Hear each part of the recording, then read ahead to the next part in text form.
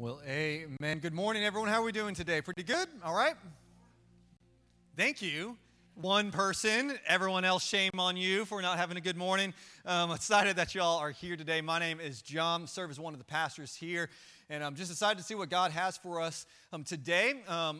As you know, that we are getting ready to lead into Thanksgiving Day, and this is coming up on Thursday. So who is excited about some Turkey Day? Ready? We're ready to go? Ready to eat some food? Yes.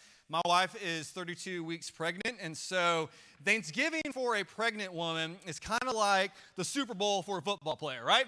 They're coming there to play the game. They're coming there to get after it. So it's game time at the Irvin household. We're ready to do this thing. I'm excited about it. The thing I would encourage y'all is this week, as we head into this week, obviously this is a time that we are able to pause and to remember and to be thankful. And I encourage you to examine your life. Look at all of the different things that God has blessed you with and look for opportunities to be able to not only thank Him, but to thank others in your life and just to enjoy this time. So whether you're going to spend this time with family or with friends or whatever your plans are, I encourage you to find some time just to be thankful to the Lord and what He has done for you.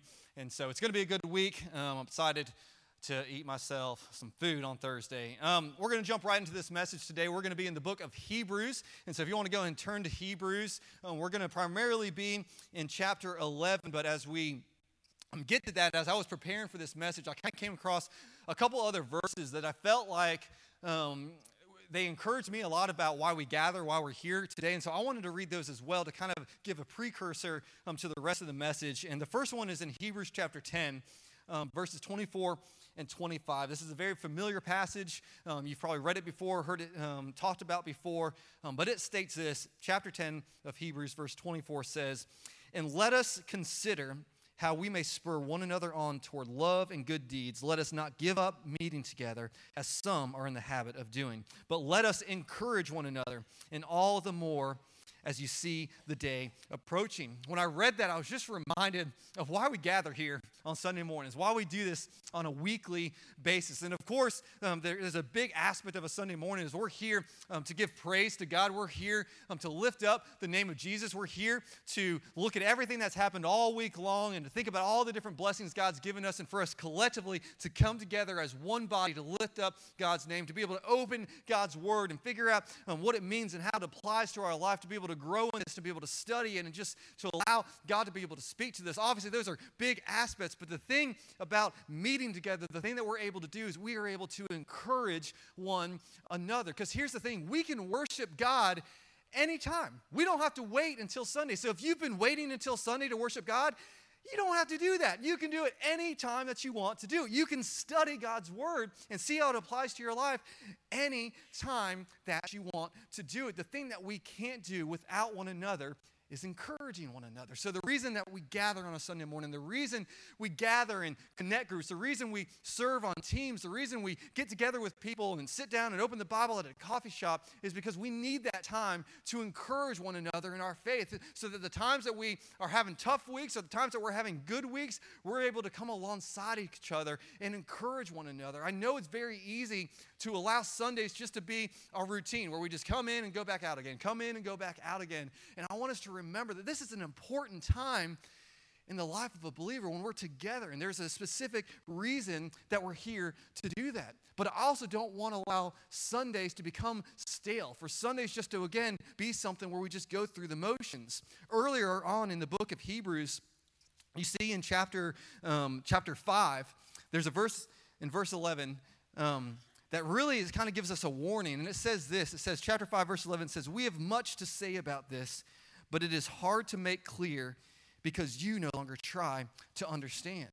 I think sometimes that happens in our Sunday morning environments because maybe we've been coming for so long that we aren't giving it the same thing that we were giving it in the very beginning. We aren't diligently trying to understand God's word and trying to see how it applies to our life. We're not constantly trying to look for opportunities to encourage one another. So my challenge and my encouragement for us today is I pray that today we're encouraged. I pray today that we have attentive ears, that we are ready to learn, we are ready to hear from the Lord, and that's that we take these encouragement, these warnings from the book of Hebrews, and we figure out how we can apply it to our lives. And so that's my challenge for you today. There's a couple things I wanted us to celebrate today. Hopefully this will be an encouragement to you all. Last week, for those that were here, we got to celebrate and watch 20 people publicly profess their faith in Jesus through baptism. So that was pretty cool. Y'all can give a round of applause to that. We also had 10 people get baptized over at our Vidalia campus, and then in Pooler today, they're doing baptisms. And so, man, we're just seeing incredible things take place. Of those 20 baptisms, 13 of those people had no idea that they were getting baptized that day, but because of what God is speaking to their heart, they decided in that moment to take that step and to be baptized. And so it was incredible to be able to see that.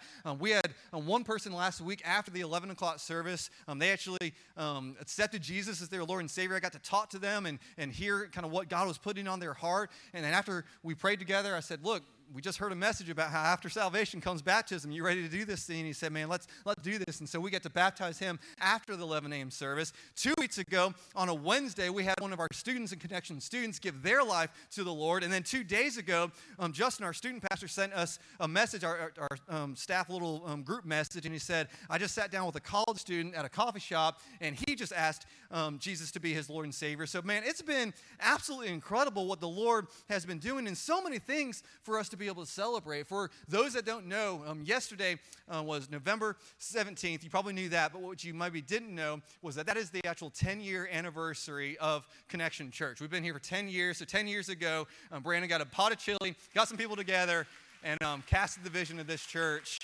And it's been a wild ride, and it's just been incredible to see. And we spent a long time praying through, thinking through, how do we recognize this day? How do we look at this day? This is a significant day of our church, and how do we look at this? And what we realized is that with the best of intentions, sometimes it's very easy for us to take days like this and for us to begin to take the credit ourselves. For us to begin making statements of saying, look at what Connection Church did, right? Look at what we were able to accomplish. And what we realize is though we can have the best of intentions, we have to fight against that, right? Because there's a reason that we have it's all about Jesus up on that wall. And we don't want to just have it up on the wall just because it's a clever thing to say. We want that to be true in everything that we do. And so what we realize is at the end of the day, it doesn't really matter what's happened in the past 10 years of this Little C church. It matters what's happened over the past 2,000 years in God's church, and that we are all a part of that. And so we can celebrate what God is doing across all of the different churches. You see in the book of Matthew, when Jesus looks at Peter and he says, Peter, you are the rock that I'm going to build my church on, and the gates of hell will not prevail. And so what that tells us is that God's church is always going to be growing. It's always going to be prevailing. And so we can continue to celebrate what God's doing, whether it's here within these four walls under the name Connection Church, or whether it's in any other church. We're going to continue to celebrate that. So the anniversary that we're going to celebrate is the anniversary of Jesus dying for our sins, and because we never want to allow it to be about anything else. And so while we've been incredibly thankful for what God has allowed us to be a part of here at Connection, we never want it to be about Connection. We're going to fight day in and day out to always allow it to be about Jesus. And so lots of stuff to celebrate, lots of stuff to be excited about. You ready to study some Hebrews? We ready to go? Ready to listen fast? All right, let's do this. All right, so the book of Hebrews, the book of Hebrews, we don't really know who wrote this book. There's a lot of different assumptions of maybe who the author was. Some people early on thought maybe that it was Paul, but really over time we realized we don't really know who wrote it. And we also don't know exactly who the intended audience was. But we do know that when you look at the book of Hebrews, a lot of what it's talking about is looking back at the Old Testament. It's almost like every other verse, it's quoting something from the Old Testament. And so more than likely, the audience that this was being spoken to was probably some Jewish Christians. These were some people that they grew up in the Jewish faith, but now they have accepted Jesus, and so they had a very good understanding of the Jewish faith, of the Old Testament. They had a really good understanding of that. As I was studying for this, one of the things that I realized is that, because I was told it as I was studying it, was that the reason the book of Hebrews is called the book of Hebrews is because the audience that it was written to were probably Hebrew, right? And I don't know why I just realized that, right? I know that like the book of Ephesians is written to the church of Ephesus, so that's why it's called the book of Ephesians. I just never quite put together, oh, the people that this was written to were Hebrews, so that's why they call it the book of Hebrews. Maybe all of you have already figured that out, right? Maybe I'm the only one in that, but if you ever feel like that you're never going to be smart enough, you're never going to understand the Bible fully, you're never going to understand it like the guy up on the stage understands things, let me be the first one to tell you, right, that I still have a long way to go, and I didn't put together that the book of Hebrews, who was written to Hebrews, which is why it was written and called the book of Hebrews, I didn't put any of that together, so like pray for me. I'm still a work in progress. I don't have it all together, so if you just don't ever feel like, you're not constantly learning. I want you to realize that it doesn't matter where you're at in your faith, just continue to press in because we learn something new every day. So in case you didn't know that, that's a free one for you today. All right. So we see that throughout this book, in the beginning part of the book, there's an overall theme, and I want to express that theme to you. So this is the main point. If you're taking notes, this is something I would write down. This author is trying to explain the absolute supremacy and sufficiency of Christ. He's wanting to explain to this audience the absolute supremacy and sufficiency of Christ. Now, Christ is ultimately the one who reveals God's grace. So we're talking about how Jesus is his absolute supremacy, his sufficiency, and how ultimately Jesus is who reveals God's grace. Now, this audience, they would have understood all the things from the Old Testament. So what the author begins to do in the beginning of this book is he begins to prove just what I just talked about. And so he begins to talk about how Jesus is greater than the angels. Jesus is greater than Moses. Jesus is greater than all of these priests that have come before you. Jesus is greater than all of that because he's wanting to get them to understand what they grew up believing, what was happening in the very beginning. All of that is pointing to Jesus. So he wants to give them a fuller understanding of that. And then, in light of that understanding, in light of them coming to terms with that, in light of us coming to terms with that, what do we do with that? How does that now affect us in our life? That's what Hebrews is trying to express.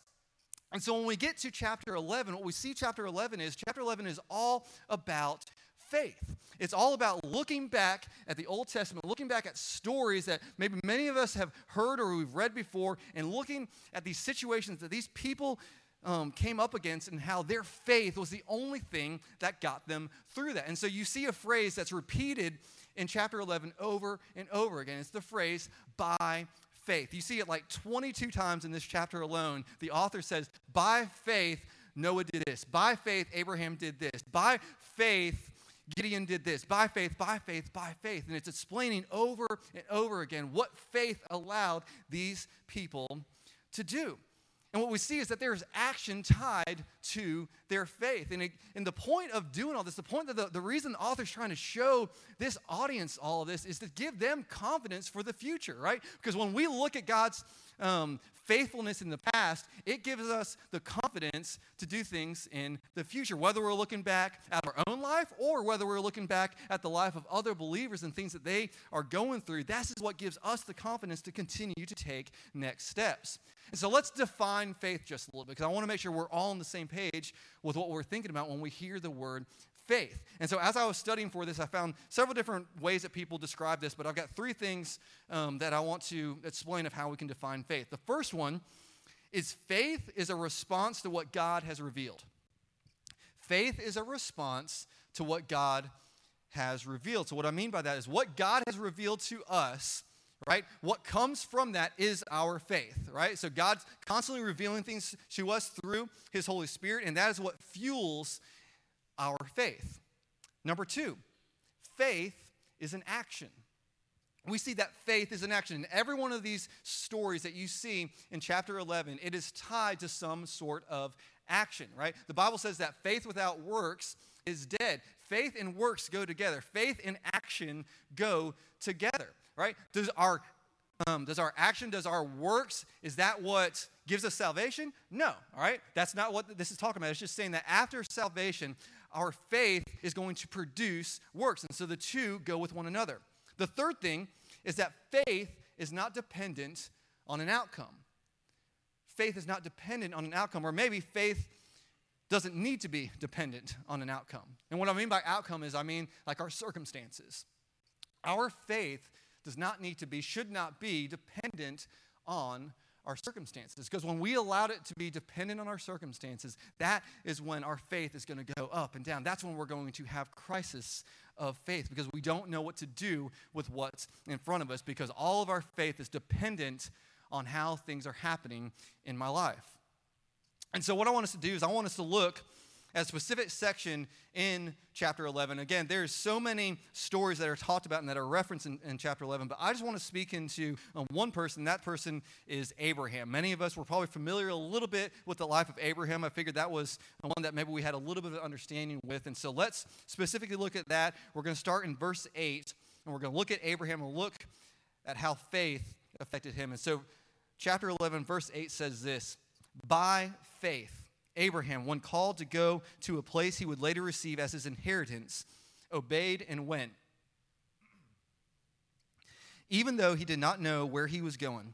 By faith, he made his home in the promised land. Like a stranger in a foreign country, he lived in tents, as did Isaac and Jacob, who were heirs with him of the same promise. For he was looking forward to the city with the foundations, whose architect and builder is God." All right, so this is pointing back to Genesis 12, I believe, where God has come to Abraham and told Abraham, I want you to move from where you are. I want you to leave everything that you've known, and I want you to head out to this promised land. But here's the thing. I'm not going to give you all the details. I'm not going to tell you what all is going to happen, but I just want you to go. And we see this is one of the first times that Abraham is challenged in his faith. God's telling him to do something, but he doesn't know how it's all going to play out. He doesn't know what the circumstances are going to look like. And so, but through faith, by faith, Abraham was able to trust God when God was calling him to do this. It continues, verse 11. It says, "By faith, Abraham, even though he was past age and Sarah herself was barren, was enabled to become a father because he considered him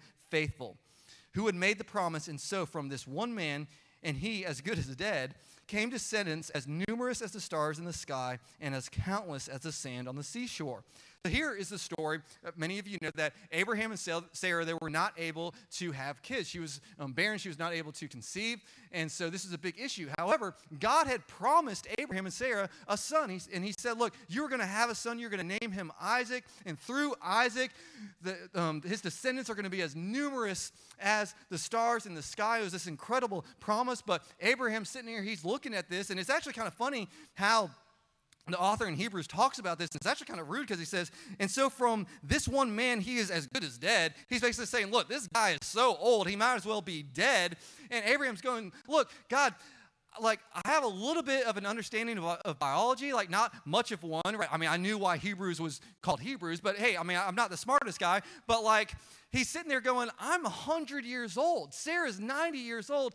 God, we're not going to be able to have any more kids, so how are you promising us that we're able to have more kids? But again, Abraham's just going, well, all right, I got to trust God because God's saying this is going to happen, so I'm just going to choose to believe. We again see incredible faith that Abraham has.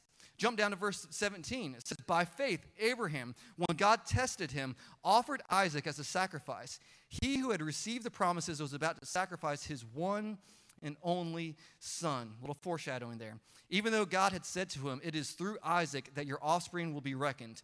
Abraham reasoned that God could raise the dead, and figuratively speaking, he did receive Isaac back from death. Here's the story of where now Isaac's been born. All right, so the miracle took place of where God provided a way for Abraham and Sarah to have a child, and now God has come to Abraham and said, hey, that child that I've promised you, I want you to go up on that mountain, and I want you to sacrifice him. I want you to kill him. And you've got to imagine Abraham's going, God, this doesn't make sense. Why would you promise me this only for you to take it away from me? In that moment, Abraham is struggling. But yet Abraham still had the faith to say, well, if God's asking me to do that, I guess what's going to happen is he's just going to have to raise him from the dead because that's the only other solution because I know he promised me this son. But Abraham was struggling in his circumstances, but yet it was still his faith that allowed him to continue. And so what I thought about is that in those moments, I like to put myself in the shoes of the people that are experiencing this. And so I was thinking about what would I be like if I was in Abraham's shoes? I feel like every single day I'd almost have this crisis of faith of going, God, what are you doing? I don't understand this. I think many of us, we come into with situations where we do the same thing, and this is what it kind of looks like. It ends up looking like we look at a situation and we say, God, if you knew this was going to happen, why did you allow that to happen? Have you ever asked something like that, right? Where you look at a situation, you're like, God, why did you allow this to happen if ultimately you knew this was going to happen? It just doesn't make sense. I can't make sense of how you could turn this around, of how you could make this good. I don't see how you could possibly be in this. Or maybe you look at situations and you say, I just don't see any way around this. I feel like I'm in the middle between a rock and a hard place, right? You ever feel like you're in situations in your life where you just don't have an answer? You don't know what to do. You can't, every way you look at it, you just can't seem to figure out what to do. Growing up, me and my dad, we like to watch the show MacGyver. Okay, so, and I'm talking the original MacGyver. I'm talking the one with Richard Dean Anderson, all right? Growing up, we had a poster with Richard Dean Anderson. He had flames behind him. We had it signed. It was up in the basement. That's not weird at all, right? But we loved MacGyver. There's a new MacGyver that's out right now. It's a reboot. Not the same as the old one, okay?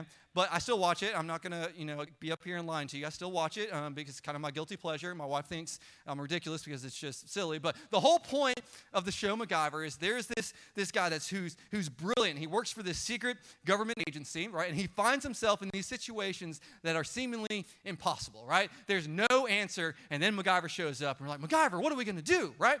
Well, I was actually watching an episode yesterday, and there was a situation where MacGyver had this big bomb, right? This bomb weighed a whole lot. He wasn't able to pick it up. This bomb had 3 minutes and 30 seconds counting down, right? And it was going to blow up this huge block. And he's sitting there and he's going, I don't know what to do because the only thing I can do is I have to get underneath this bomb in order to disarm it, right? But I can't get underneath it because it's too heavy. So they're looking at this situation. They're saying, look, there's no way out of this situation, right? And so MacGyver's thinking, and he's like, wait a minute, I've got it. He saw that there was some rope strategically placed on the cabinet over there. So he went and grabbed this rope. Then he found a tarp. He grabs this tarp, puts the tarp underneath the bomb, lifts this rope up over a solid steel beam that just so happened to be above this huge bomb. Two of his friends magically show up and say, MacGyver, what do we need to do? And he said, hey, y'all use physics. Lift up this thing. I'm going to get underneath it, and I'm going to disarm it. So they lift it up. They're like, MacGyver, we can only hold it so much longer. It's counting down. He gets underneath the bomb, disarms it. 5 seconds later, MacGyver saves the day, and it is completely 100% realistic, right? Yes. Okay. I'm going somewhere with this, all right? Stay with me, okay? Maybe you don't get this side about MacGyver, but man, I do, all right? Swiss Army knife. Woo!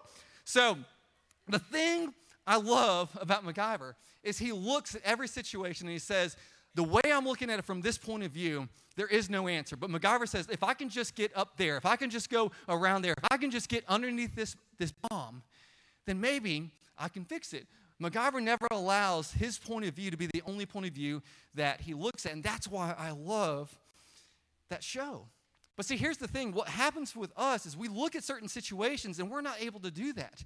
We're not able to see around it. And so we only look at it from our point of view. The example I use over and over again, and I've used it in many messages. Many of you have probably heard me talk about this before, but to me, it makes so much sense, and it helps me in my faith as I think about and I put myself in the shoes of the disciples immediately after the crucifixion, right? Think about what was going on in their minds.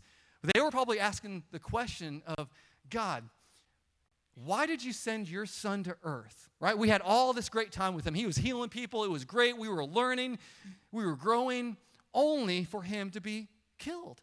God, why would you do that? That just doesn't make sense. You got to imagine those 3 days. Yeah, they had remembered Jesus said something about coming back, but that probably wasn't speaking very loud in their minds, right? They knew it, but it wasn't probably maybe that loud. Maybe it was, but I'm thinking about what I would be doing in that situation. I would just be questioning, saying, God, what just happened? Your son was killed. How can this ever be better? What are we going to do with this, right? And then the resurrection happens. Then the point of view of the disciples shifted because they were looking at it like this, and all of a sudden they stepped back and they saw a fuller explanation of what was going on. And God then showed them and revealed to them, there's more going on than what you saw initially. I've got a better plan going on. But see, here's the thing. Even though obviously we now know through Christ's resurrection, we now have incredible hope and it's changed our lives forever, it didn't mean that Jesus still didn't need to go to the cross. And that was tough, right? That's pretty rough to be crucified. Those disciples still had to witness this take place. There was a lot of hurt. There was a lot of pain that went on. So oftentimes when we're in these moments, just like these disciples were in a moment where they had to choose to have faith, oftentimes the circumstances might still remain, right? It still might be tough. I want to read for y'all towards the end of chapter 11. It gives some more examples of what happens when we're in these situations where our faith has to guide us, because sometimes it looks one way and sometimes it looks another. So jump down to verse 32 in chapter 11. This author, he's continuing to give story after story after story from the Old Testament. And he gets to a point where he says this. He says, "And what more shall I say? I do not have time to tell about Gideon, Barak, Samson, Jephthah, David, Samuel, and the prophets who through faith conquered kingdoms, administered justice, and gained what is promised, who shut the mouth of lions, quenched the fury of the flames, and escaped the edge of the sword, whose weakness was turned to strength, and who became powerful in battle and routed foreign armies. Women received back their dead, raised to life again." And we look at that, and we look at these by faith moments where you see incredible victories, and you see that the people were being conquered, and you see that the mouths of lions were being shut, and it's just incredible. And you're like, man, those are the type of moments I want to see in my life. I want to have the type of faith where when we see that happen, you see God move in incredible ways, and you see people get baptized, and you see salvations, you see all these incredible things, and it's just awesome. And you're like, man, that's what I would love to see. That's the things that I'm talking about. And then you get to the next section where it says this. It says, "Others were tortured and refused to be released so that they might gain a better resurrection. Some faced jeers and flogging, while still others were chained and put in prison. They were stoned, they were sawed in two, they were put to death by the sword. They went about in sheepskins and goatskins, destitute, persecuted, and mistreated. The world was not worthy of them. They wandered in deserts and mountains and in caves and holes in the ground." And we look at those situations and we say, yes, they had faith, but look at what the outcome was. And we struggle with that group of people, right? We'd much rather be in that first group of people where we see incredible victories and you see incredible things happening, where you see the circumstances go the way that here on earth we wanted them to go. But you get in that second group, and that's where you see that not everything happens always like we want it to happen. Sometimes there is still suffering. And that goes back to that third point that I told you, that our faith cannot be dependent on our outcome.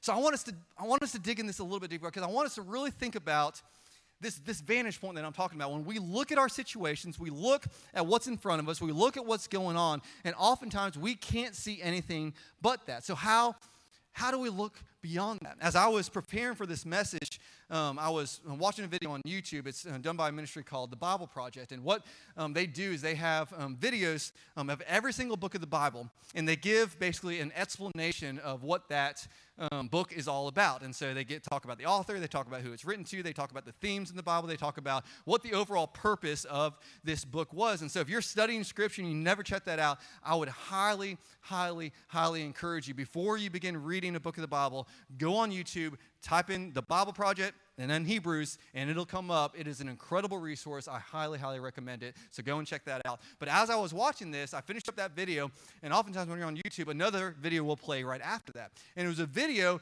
talking about God. It was another one that the Bible Project did, and it was just an overarching thing talking about God. And the beginning portion of it, it was an explanation of the Trinity, right? The Father, Son, Holy Spirit, how the three are one. And a lot of people, that's a tough thing for some people to wrap their mind around. How can you have three in one? How's that even possible? And so this video tried to explain this. And so in 1 minute, it explains how the Trinity, three, can be one. And I feel like though this message isn't about the Trinity, the way they describe this, I believe, is going to really help us understand a different component of faith and how that applies to our lives. So I want you to watch this video real quick. The question that's always bothered me. The Bible says there's one God, but in other parts of the Bible, God is three: Father, Son, and Spirit. How can it be both? Yeah, this is a question that has mystified people for thousands of years. And while we can't fully explain it, I think we can better understand what it is that we can't fully understand. What do you mean? Well, think of it this way. Here's a two-dimensional plane. And then here's an object with 3 dimensions that's going to pass through the 2D plane. Okay, right. From this perspective, the 3D objects above and below the plane. So now it makes sense, but imagine you were a 2D person stuck on the 2D plane. What would you see? I don't know. What would I see? Well, it would look like this. Oh, Yeah, okay. From this perspective, it looks impossible. It's one object, and then two objects, and then three. But in reality, they're all one, just not in a way you're capable of understanding. Pretty cool explanation of the Trinity, right? Right? Maybe you never really quite thought about that before, but I thought it was just really, really cool. Obviously, that doesn't explain every aspect of the Trinity, but here's what I thought was so cool about that, is that it opened up the possibility of our understanding only going so far, right? It opened up the possibility. So let's say our perspective in this world is a 2D perspective. God exists in a 3D environment. What that would mean is that when we look at things, we can only see one perspective, right? Our vantage point, right? Here's what faith does. Faith allows that 2D perspective of looking at something and only seeing it head on. Faith gives us a glimpse of, just like that thing that video showed, for us to see there might be something going on here, right? But here's the thing. As humans, we're not capable of thinking like God. But what God does through the Holy Spirit speaking to us is he gives us glimpses of that 3D environment, right? Hopefully I'm not losing you in the metaphor, but maybe this is helping you see that's where our faith comes alive. When he shows us something that maybe, just maybe, there's something else going on here. And so when I ask the questions, God, how could you allow this to happen only for that to happen? It makes us step back from that and go, maybe I'm not seeing the full picture. It doesn't mean that it's going to be easy. It doesn't mean that whatever the outcome might be, but I'm knowing that maybe there's more to what I'm seeing. You know, this week, I was talking to somebody because I was thinking about how that type of faith, that type of understanding with things, sometimes people struggle with that because they're like, that just seems like you're just kind of having a blind faith with things, and that I need more explanation. I need more of a reason behind things. And I was talking to this person, and we were talking about different things. Actually, Olivia Sandhagen, our children's coordinator, and we were talking about a bunch of different things, and I was just it was a tough conversation, but I was talking to her, and I said, Olivia, I need some good news. So you have any good news? Like, what's something we can celebrate? And she said, actually, I do have some good news. And she said, I was talking to a mother the other day, and this mother has a 3-year-old child, and they go to Connection Kids, and this child loves going to kids and just loves going there. And so they left after one Sunday, and they were in the car, and they were going home. And the parents, they were talking back and forth. And I don't really know what they were talking about. But basically, it was something about, there was some things to worry about, whether it was finances or whether it was family issues or health issues or whatever it may be. It was a conversation where they were just kind of worried about what's to come. They were worried about what was going to happen. They were just trying to figure things out and trying to understand it. And all of a sudden, this child says, Mom, don't worry. God's got this. And this mom, lost it, right? Because she's sitting there and she's saying, and looking at the faith of her child, the faith of her 3-year-old child, who has this understanding that no matter what, God has got this. Here's what's incredible, guys. That day in kids, at that age group, we have something known as the bottom line, right? Our curriculum gives us this thing called the bottom line. The point of this is that at 3 years old, you're only going to get so much, right? You're only going to take in so much. And so they say, if we can give this child anything, it's going to be the bottom line. And so the bottom line that day was, who's got this? God's got this. Who's got this?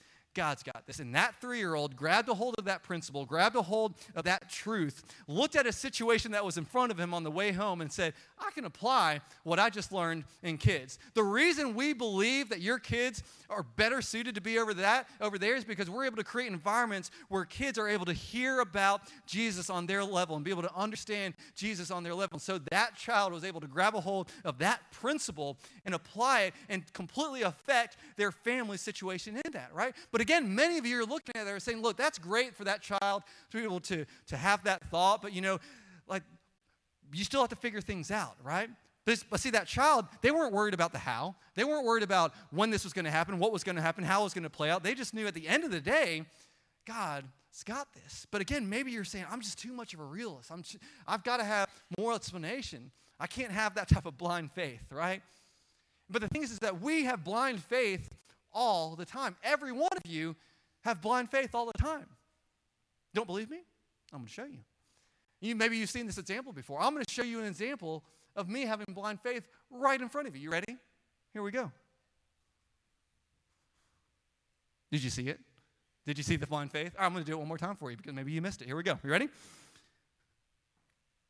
What was my blind faith? My blind faith was the fact that I just sat down in that chair. Here's the thing, guys. I didn't investigate that chair. I didn't see how it was built.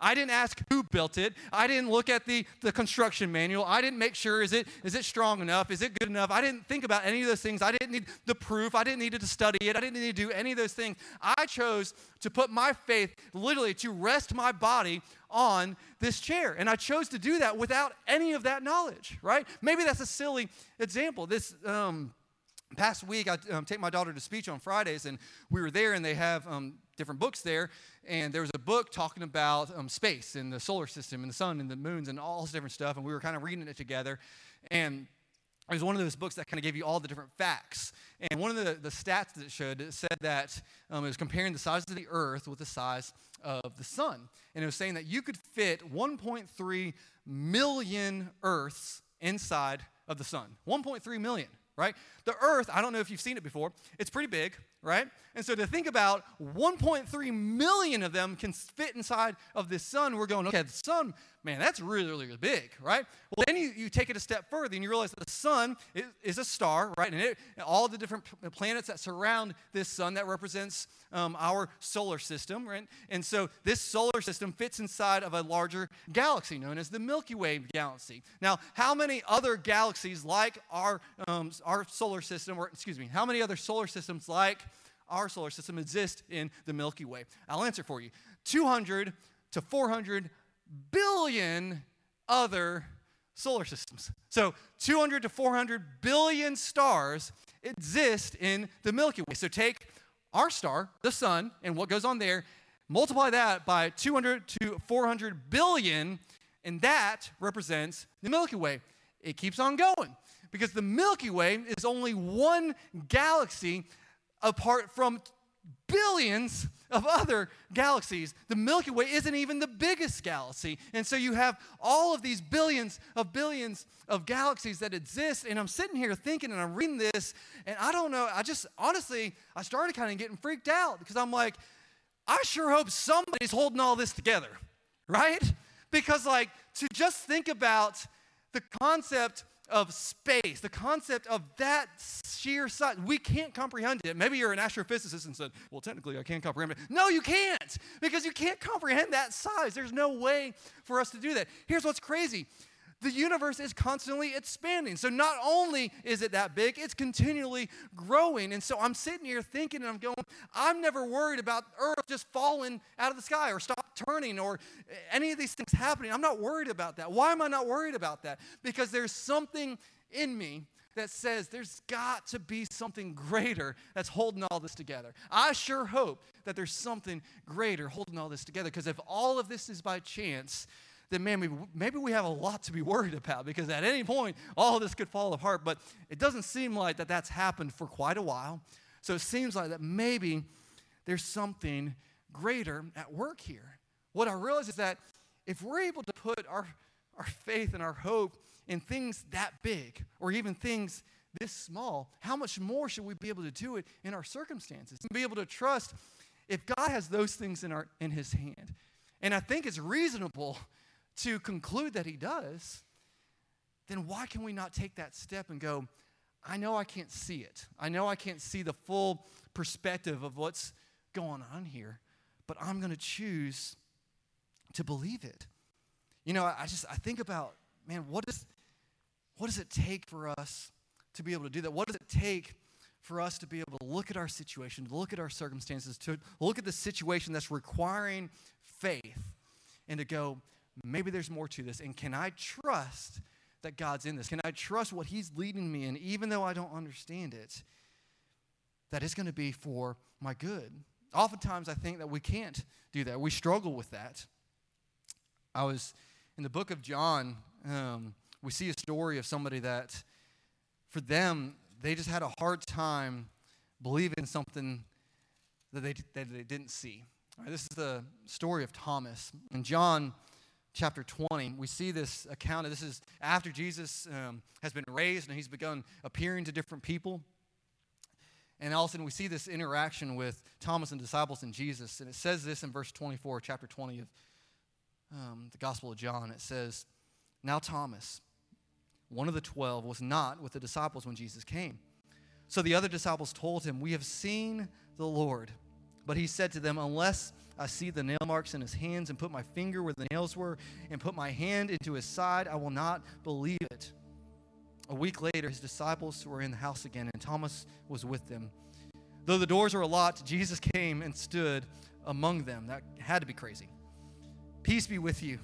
Then he said to Thomas, put your fingers here. See my hands. Reach out your hand and put it into my side. Stop doubting and believe. Stop doubting and believe. Thomas said to him, my Lord, my God. He believed. Then Jesus told him, because you have seen me, you have believed. Blessed are those who have not seen and yet have believed. I think about that story and think about for Thomas, he needed to see it in order to grab a hold of it. And see, here's the thing, is that our physical eyesight, it gives us the evidence of what's in front of us, right? When I look out, when I see this chair, it gives me the evidence that this chair exists. But see, it's our faith. Think of it as another sense. Just like we have our five senses, think about our faith as another sense. And that faith is what gives us the evidence of the invisible. It's what gives us the evidence that maybe there's more than what I can just see. Maybe there's more to the story. Maybe there's a 3D environment in front of me and I'm just not capable of seeing it. Our faith tells us that. Just like my eyes tell me that this chair is here, our faith tells us that God is here. Our faith tells us that God is true and the things that he's shown us is real. You know, our senses, they give us an explanation and they show us God's creativity. So when we see a sunset, when we smell a flower, when we hear a child's laughter, right? It's all those things is like reveals God's goodness, right? Our logic, our mind allows us to understand things like space and understand theology and understand these different things and grab a hold of that.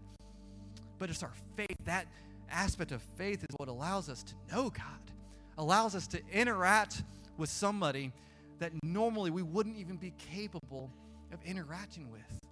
That faith allows him to reveal himself to us and to be changed, to allow our minds to be renewed, to allow our perspective to see something it normally would not even be capable of seeing. But we can't always make sense of that. When you look at these stories, these by faith stories, these people, they weren't any different than you or me. But they decided that even though I can't see the full picture here, I'm going to choose to believe because there's something in me. I have some type of sense that just like I can see something in front of me, I just have confidence that this is true.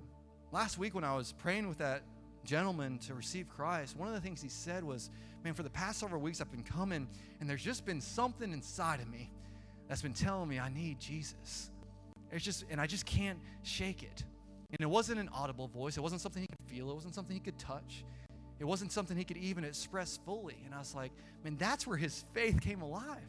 That's where his faith was born. And I got to witness him express that. My encouragement for y'all is to come back to those moments. Come back to that moment when you received Jesus, when your faith came alive, when you didn't need all of the answers, when you didn't question every circumstance. And I pray we come back to that and we use the times that we can remember those times of faith, and that's what gives us the confidence so that we can look back at our lives and say, by faith I was able to do that, and now because of that, I'm going to have the faith to do this or to do that or whatever it is that God is commanding you to do.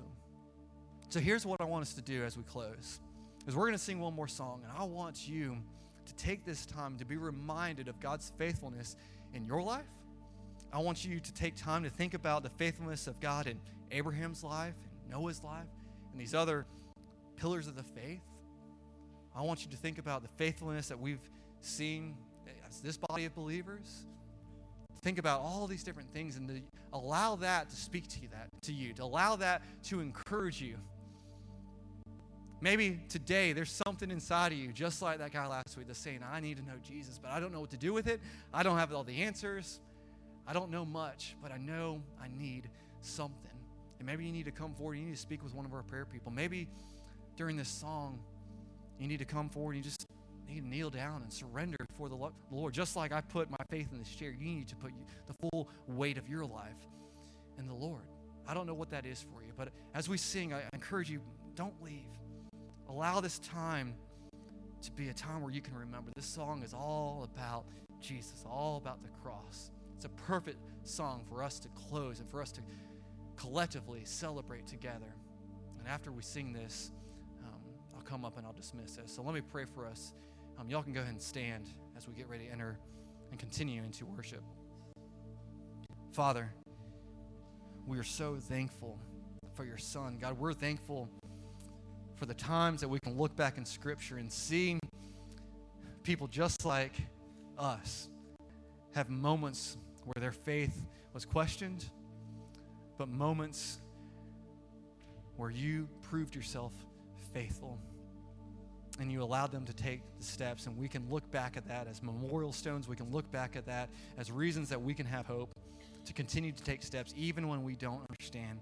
God, I pray that your Spirit continues to reveal new things to us, that our minds are continually renewed, and we have a better and fuller understanding of who you are. God, I pray that you continue to kind of give us that 3D view, that view that you see, that we're unable to see. God, give us just glimpses of that. God, as we worship, give us a glimpse of that, of what you desire for us in our life. God, we love you, God. We thank you. And God, we pray that this worship is pleasing to your ear.